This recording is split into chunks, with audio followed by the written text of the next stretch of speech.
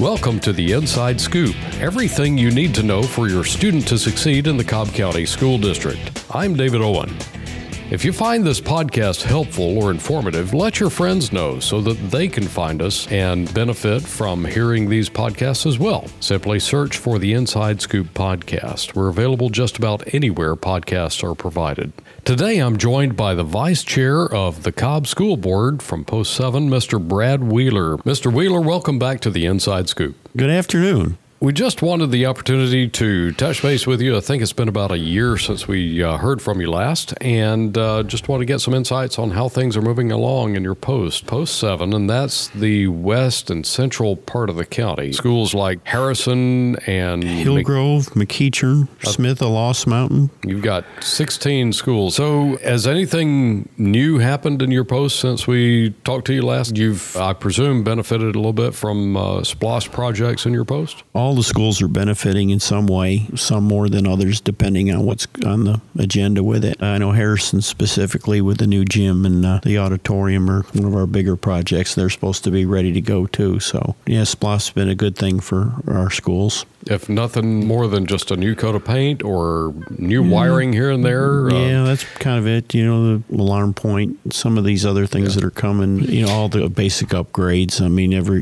it's amazing when you have this many schools. You know, they're not all built at the same time with the same plan. So They're all in various stages of repair and needs. And, you know, let's count on the principals when the SPLOST comes up to put what they need for their building. Now, you mentioned Alert Point. That is a system that's pretty innovative. A school campus, a high school campus, especially like McEachern, would be very difficult to totally secure, but I know that security there and all the high schools is a high priority. It's paramount. I think we do a pretty good job with it, but anything you can do to enhance it, and I think this is one of those programs that is definitely a plus for us. It creates eyes and ears for security in every staff member, right? Correct. Yes, it's a good thing to have. Like I say, it's another thing that you can use to help protect the kids and make them safe. And in today's world, that's always a consideration. It's a priority, is what it is. I think there's an old phrase, better safe than sorry, yeah, right? That's correct. So, SPLOST and investments, capital investments aside, what about the academics in your Post? How are things going with your schools there? I've been pleased. Last year at graduation, the three schools, it's amazing. The scholarships and what the kids have done and the things that you hear about. That's truly when you get the shot, so to speak, of what's going on. It's every year they just continue, all three of them, to keep going on and on and on. It's just outstanding, some of the achievement we have in our high schools. That's got to be one of the most gratifying parts of being a school board member, right? Yeah, it's one of my favorite times. That's the reward for all their years of school, the culmination of everything, and it's a big celebration, and it's a wonderful event. You know, it seems to me the total scholarships earned in the last graduating class was, I think, $118 million in scholarship offers. Yeah, I'm not sure the exact number, but like I say, it's like every year that the classes just keep higher and higher. They just keep right on and on and on. It's amazing. Well, hopefully that'll be a growing trend, never turning downward. Yeah, and then you've got not just at the high school level. Milford, for instance, is one of my schools. Great strides academically. It's always a pleasure to go there. The school, hats off to the custodial staff. It's spotless. You see the interaction between the teachers and staff and administration with the kids. It doesn't take long to see why they're being successful with the relationships they have with the kids in Milford School. And that you've hit on two key things that I've heard, at least. If the kids aren't in a safe and clean environment, then you can't keep them there because they're out sick or whatever. So having a clean school is very important. And then I call it setting the table. You know, it's like you don't go to football practice and the field's got broken glass on it. You can't really practice well and get your X's and O's and all that stuff done. You know, the schools have to be safe. The classrooms have to be safe. And they have the cleanliness same thing. That's step one in the process. I mean, you have to provide that, and then the teachers do their instructions, and you go forward from there. But that's base one. And then the relationship, I think you mentioned, being able to see evident relationships that are positive between teachers and students is also a huge step toward academic achievement, that's key. right? No doubt about it.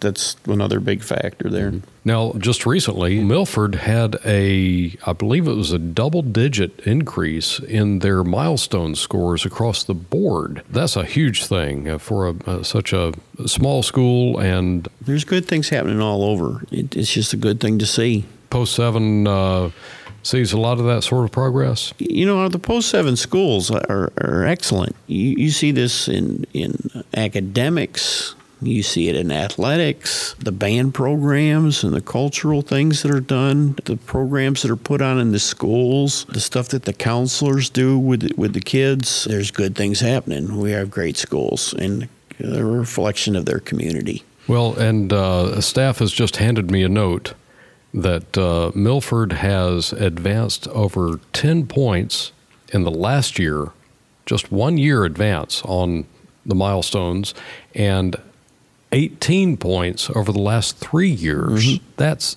incredible. That's a phenomenal advance.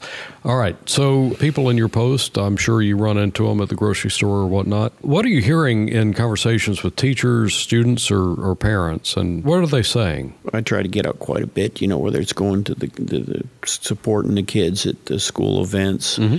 The grocery store, the pool, wherever you run into them in the neighborhood, phone calls that I try to get back with them and try to help them with their problems. A lot of the stuff that you get, I think is a positive being a school board member, is you can help people.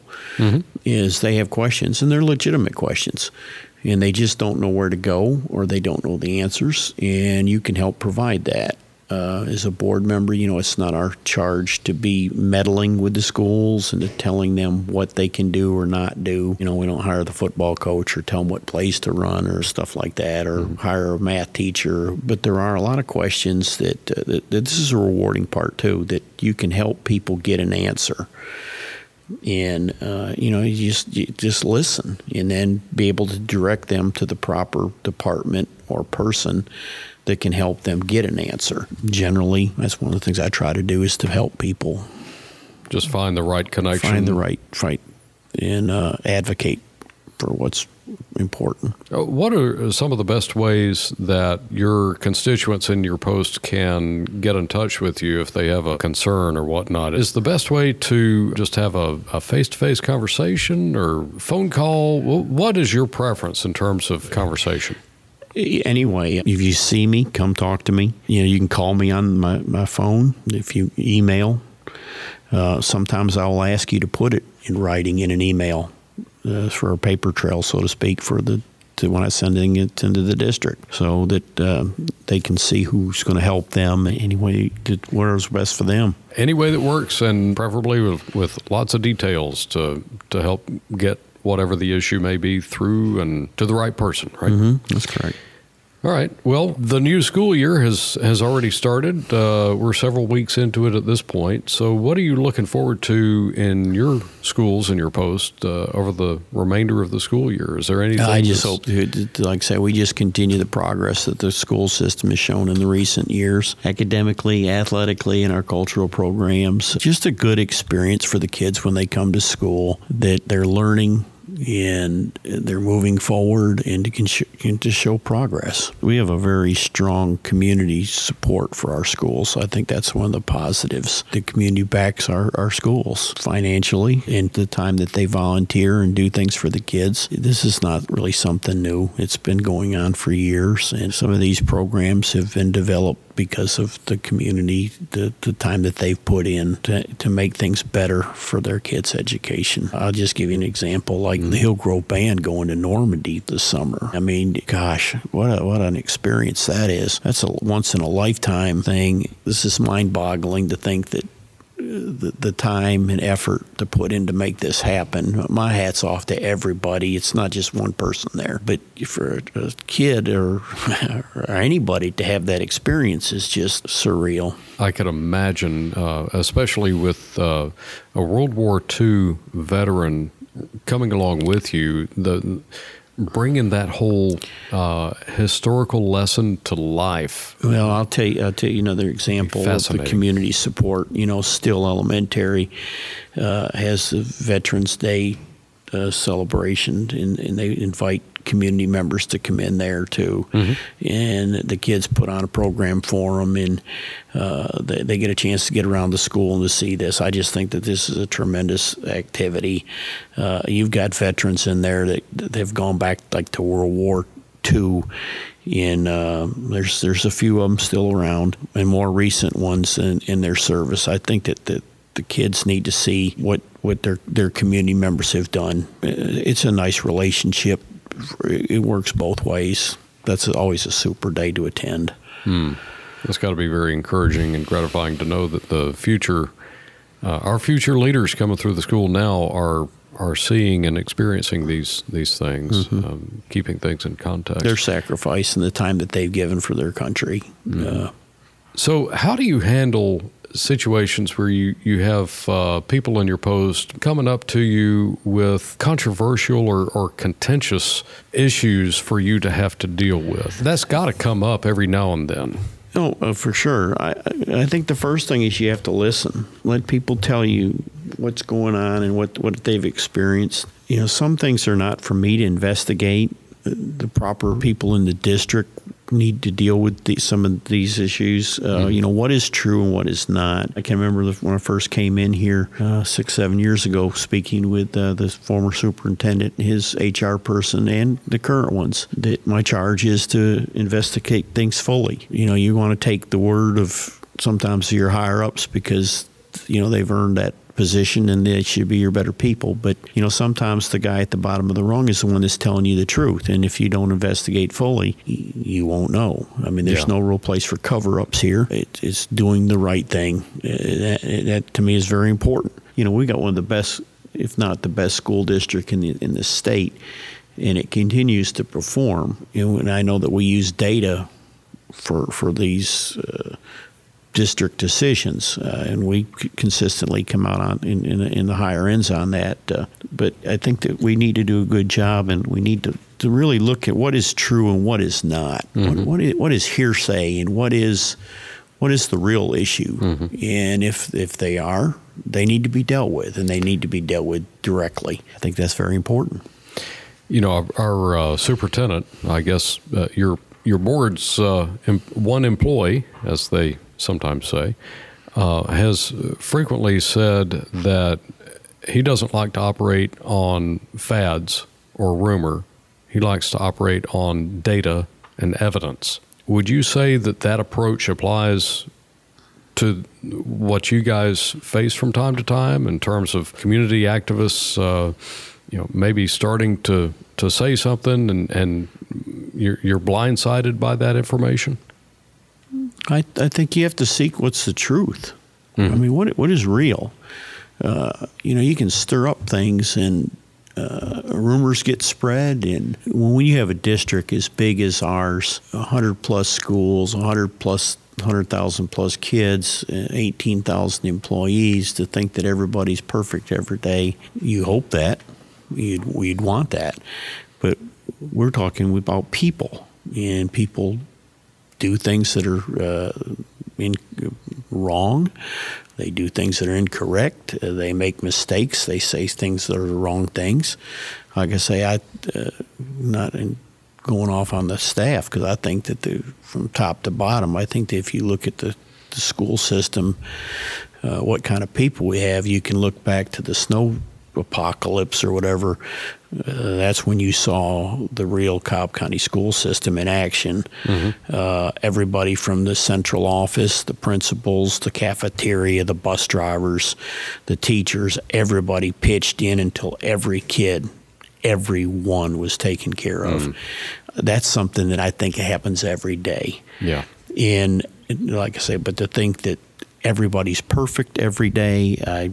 You want that, but my charge there is if things are not done right, they need to be directed correctly and make things to improve. And if they're not, they can't do that, then maybe they don't need to work here. The board members not to micromanage and to do these things.